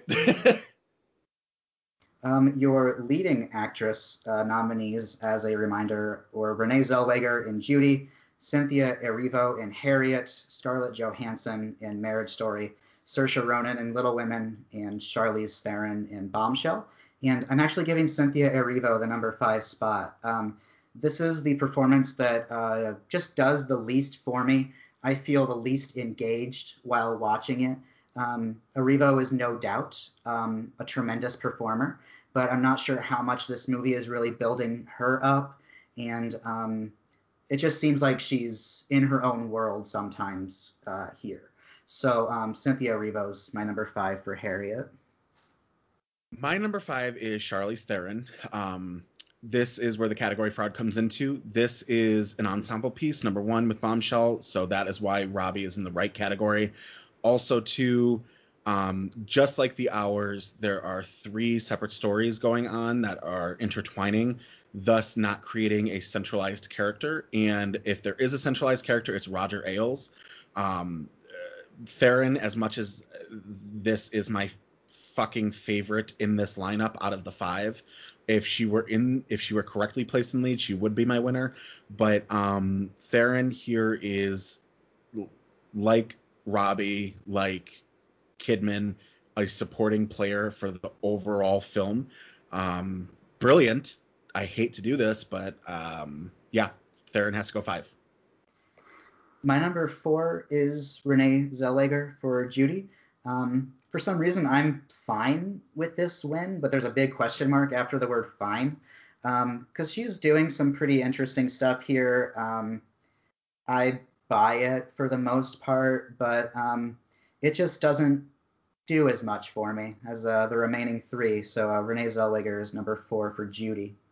Well, Scarlett Johansson is my 4, and she, for me, I would be like, be grateful Charlize is in the wrong category here, because she would be at 5. This is bad. This is bad. I got nothing else to say besides it's bad. Doesn't deserve to be here, so bye-bye. 4. Number 3 for me is Charlize Theron for Bombshell.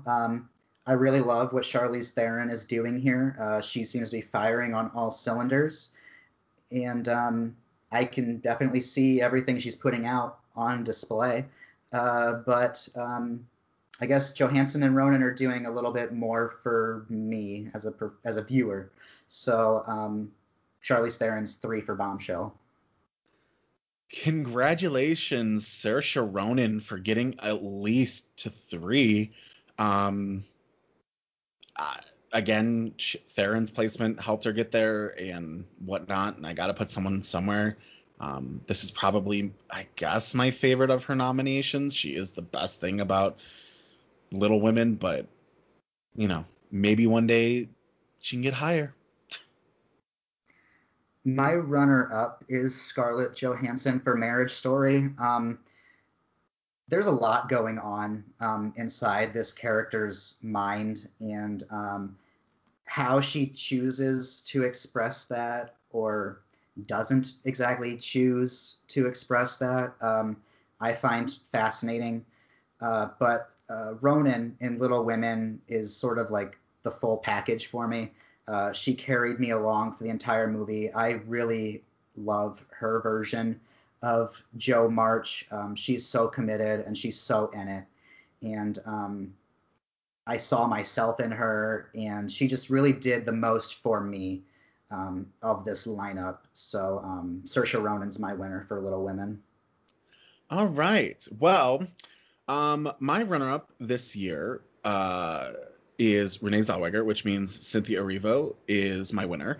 Let me start with Zellweger. It's fine. It's whatever. I don't understand why we were so needy to give her another one. I'm going to be honest, but it is what it is. Erivo, though, is fantastic. She was my winner on the night of the Oscars, just like Robbie. And despite my love for Theron, speaking as a whole with who is here, Erivo is the one I'm drawn to the most. She does a brilliant job here in every aspect that she's doing, from her acting to her emotionally acting to her physical acting to her presence. I mean, it's very, very, very demanding and very amazing. I wish people would give this another shot because it is very good. I also think it's funny that your fives are my ones in each category. I find that so much fun, to be honest. This is just fantastic. I wish she would have won this, and I think she deserved it. And I really wish Charlize Theron was in the right category because I really wanted her to win here, but she can't. So yeah, I give it to Cynthia Erivo in Harriet and Margot Robbie in Bombshell. Yeah, and I've got Saoirse Ronan and Florence Pugh both in Little Women. You definitely shocked me. Did I shock you? Not exactly. I wasn't sure how you would feel category wise about Bombshell. I saw you going either way. I wasn't sure if you'd consider them co-leads or if you would consider it an ensemble. So there we go. Matthew Stewart is doing his category fraud thing right now, and the other day he put Margot Robbie in lead, and I was like, wrong. And then you put her in lead, and I'm like, oh my god, no. I was like, no. But yeah, there we go. Now to the big ranking of the decades. Are you ready for this? Yeah. So as a recap, in order, your supporting actress winners of the decade were Melissa Leo, Octavia Spencer, Anne Hathaway, Patricia Arquette. No, wait. Anne Hathaway, Lupita Nyong'o, Patricia Arquette, Alicia Vikander, Viola Davis, Allison Janney, Regina King, and then most recently Laura Dern. My number 10th category, fraud, obviously plays into this as well, as per usual, is Viola Davis. It is the most clear-cut lead actress winner in this lineup. Therefore, she has to go at 10. I'm putting Alicia Vikander at number 10 for The Danish Girl for category reasons as well. Well, Alicia Vikander goes at number 9 for me. While she is in the wrong category, I do find her better than Viola Davis, so therefore, at least, she's got to go at least one up. Yeah, and I have Viola Davis at number 9 for the same reasons. Also category placement, but I like her better than Vikander. There you go. Well, number 8 is Anne Hathaway. Just awful. Awful win. For me, it's Melissa Leo for The Fighter. It's just a little too much for me, just on a personal level. So Melissa Leo's number 8. Patricia Arquette, number 7. I said it in that episode. Not a fan of this at all. It's very daytime Emmy soap opera. And yeah, she's just got to go somewhere. So I got to put her at 7. Laura Dern is my number 7 for Marriage Story. I guess I like her better than it seems like most people on the internet do right now. But as far as this lineup goes, she's only number 7. Laura Dern has to go 6. I like Renata. I like Big Little Lies. I was glad that they were able to transfer over into this because I didn't like Marriage Story. So there you go. Number 6 for me is Allison Janney for I, Tonya. I love her in this. She's a whole bunch of sass, and she's crass, and her line deliveries are just gold.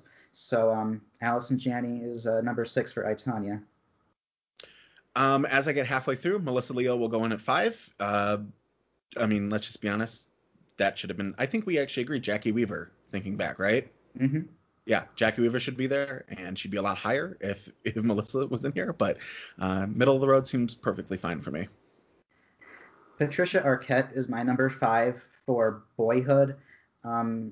She's doing some very interesting stuff here, and the movie, is very unique in the way that it's told, and I think she benefits and really cashes in on the opportunity that the movie gave her to develop this character. But as a whole, it's only my number 5 for the decade. Number 4, I got to give it to Octavia Spencer. Even though I don't agree with this win, I can't deny that it is an iconic win.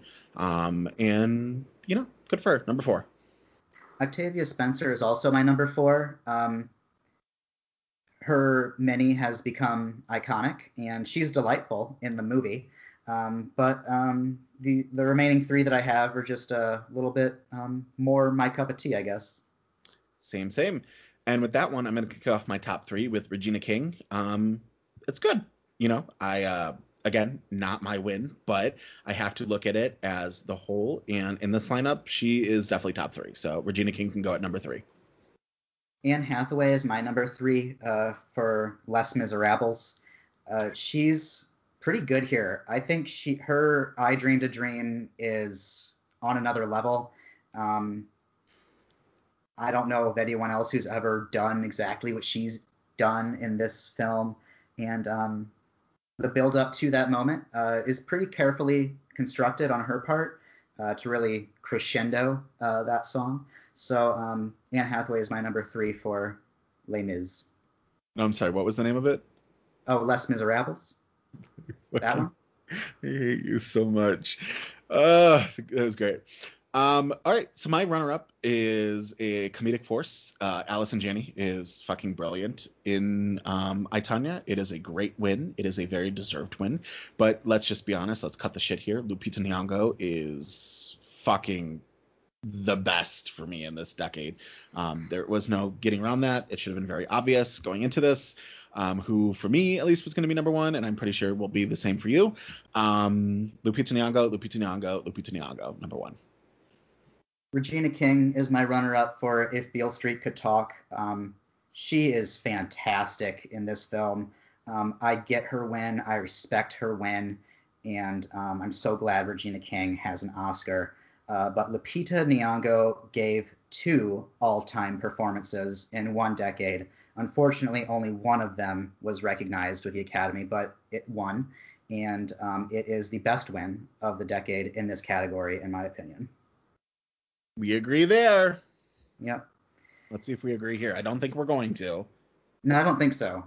But your leading actress winners this decade have been Natalie Portman in Black Swan, Meryl Streep in The Iron Lady, Jennifer Lawrence in Silver Linings Playbook, Cate Blanchett in Blue Jasmine, Julianne Moore in Still Alice, Brie Larson in Room, Emma Stone in La La Land, Frances McDormand in 3 Billboards Outside Ebbing, Missouri, Olivia Colman in The Favourite, and Renee Zellweger in Judy.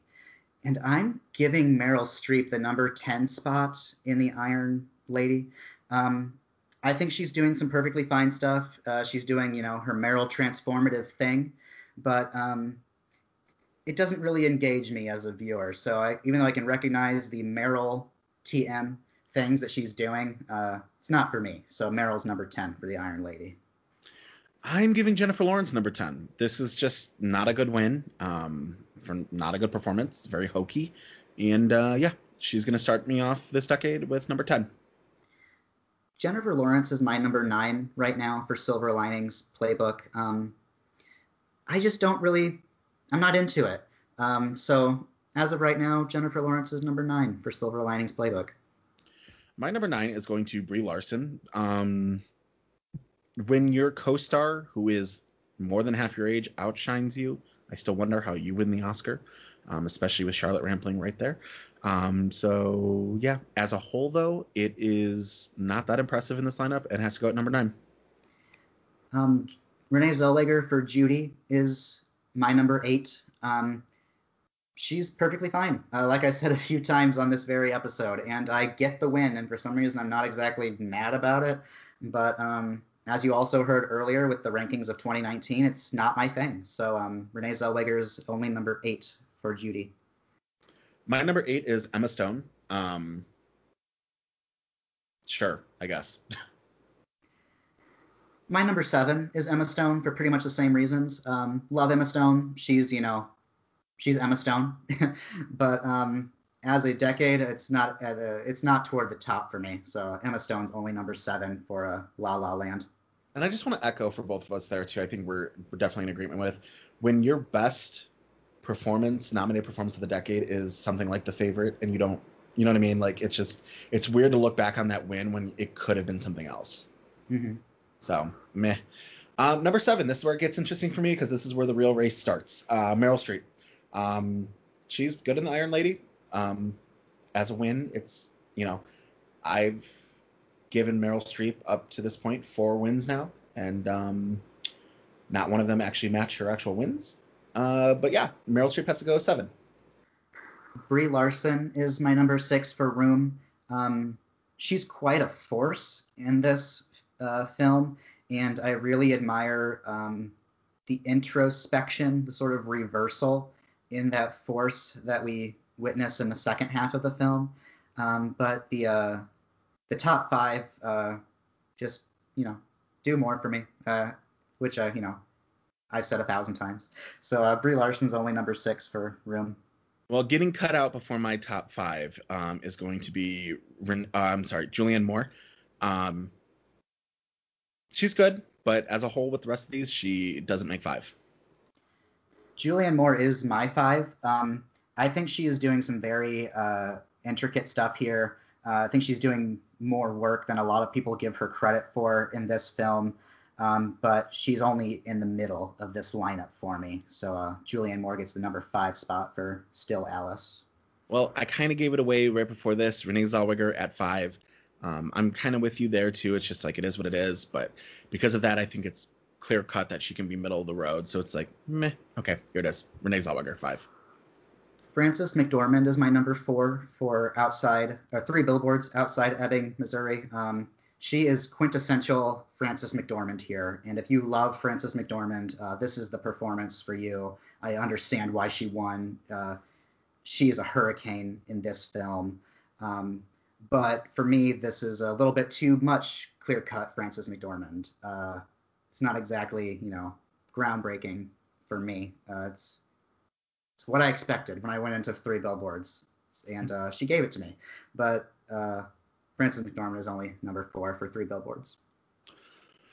I still ask myself who I have to screw around here for a Soli Martini with a twist of lemon, but mine would be Belvedere. Cate Blanchett, therefore, is at number 4. I think this is a great win, even, again, if I don't agree with it. But it is, I can't deny that it is a powerful one, and it's also become gay iconic. So Cate Blanchett, number 4. This top 3 that I have remaining is on another level. But I'm going to put Olivia Colman at number 3 for The Favorite. This is a delightful, delicious performance. And I'm really just splitting hairs here with this top 3, who are all doing something very different in their respective films. So based on what I'm just feeling right now in the moment, Olivia Colman is number 3 for The Favorite.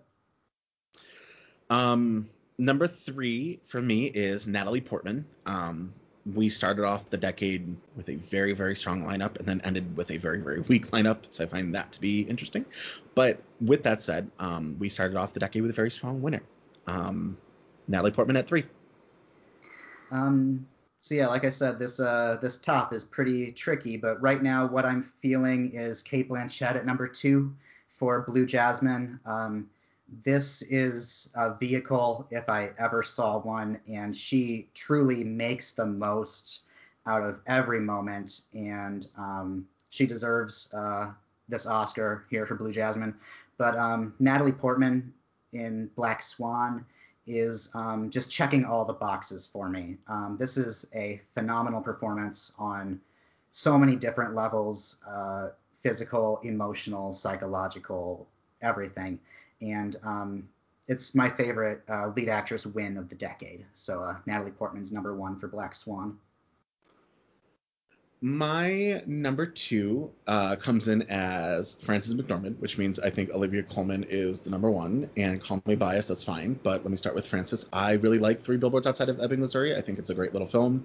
I know we've had a discussion about it, and I like it more than you, which is okay. But Frances is wonderful in it, and I think her win is highly deserved. And as a whole in this lineup, I think it stands out amongst the rest to at least to get to 2. Coleman, though, hit, like Natalie Portman hit and checked every box with you. Coleman is funny, which is a big thing that I'm a big proponent on. She's dramatic. She's over the top. She is grounded. She is everything that a Best Actress winner in a performance needs to be, in my opinion. And as a whole, just really outshines the rest. There are some performances, sure, that are in this lineup that are stronger dramatically, but she mixes the drama and the comedy and the tragedy and the joy in ways that none of the others can. So, I have to go Coleman at 1. So Coleman and Nyong'o. Yeah, and Portman and Nyong'o over here. Yeah, I don't think that really shocked anybody, to be honest with you, for me. No, I had a feeling about Coleman for you, and I had a feeling about Nyong'o, so yeah, it checks. I honestly thought you would go Blanchett, but I got you on Nyong'o, so there you go. Brandon, we did it, dude. 1970 to 2019. We are caught up to today. We are, and now we head back. I'm so excited. We have a great list of guests on our roster coming up next season, and we get to switch over to the dudes. Yes. It's all about the dick. Let's hear it for the boys. That was so out of tune. Sorry, guys. It's all about the dick. I like that. That was better than mine. I'll try. With a bittersweet farewell, do we have anything on the ladies as a whole over the last 4 decades that you want to comment on? It's been really fun exploring and getting to experience a lot of these performances that I otherwise probably wouldn't have seen. I suppose a highlight, one that I had never seen before recording this, was Bette Midler in The Rose. It's not a movie that was ever really on my radar, and I don't know when I ever would have seen it if not for this show, but that has become an all-time performance for me. So that's one example of a performance that is really branded itself in my brain. So I don't know if there's any for you that you've discovered or rediscovered since starting this. I mean, I had seen pretty much all of these. I had to revisit some, obviously, but I don't know. It's just again, it's bittersweet. I mean, we had no idea if this was gonna be a thing, and we just kept growing, and it was great. The interaction and the back and forth with people, whether it was fun arguments or some serious comments or some fun jabs, whatever. As a whole, I'm so glad that we agreed with a lot. The ones that really stick out to me with agreement on, which I'm still very pleased about to this day, are Diana Ross and Lady Sings the Blues, and Diane Carroll and Claudine, and Bette Midler in The Rose, and it's been a fun road. And we started with Jim in his studio, and then it was a little up in the air after you left, and we pulled it together and we did it. And I'm just very happy that you went on this journey with me. Thank you. Yeah. But yeah, I mean, we've talked about the guys before with 1974, but it'll be fun to see where we go. And we're still in this decade. I can't wait to finish this decade strong. But we start production on season 6 here in 2 weeks, and it'll be to you guys soon, and it'll just be fun to see where we think of for the guys here. So I'm excited for more. Yes. Same. We're not going anywhere just yet, guys. Yeah, we're not dead yet. We're not dead yet. But yeah, do you have anything else you want to add before we see everyone next season and start talking about Dick? I think you covered it. Cool. For the queens listening, thank you guys so much for this journey. We couldn't have done this without you. We really hope that you enjoyed it. And Brandon, what do you say on the count of 3? We thank the queens and bid them farewell for the ladies for now. Okay. All right. 1, 2, 3. Thank you, Thanks, queens. And goodbye. Bye.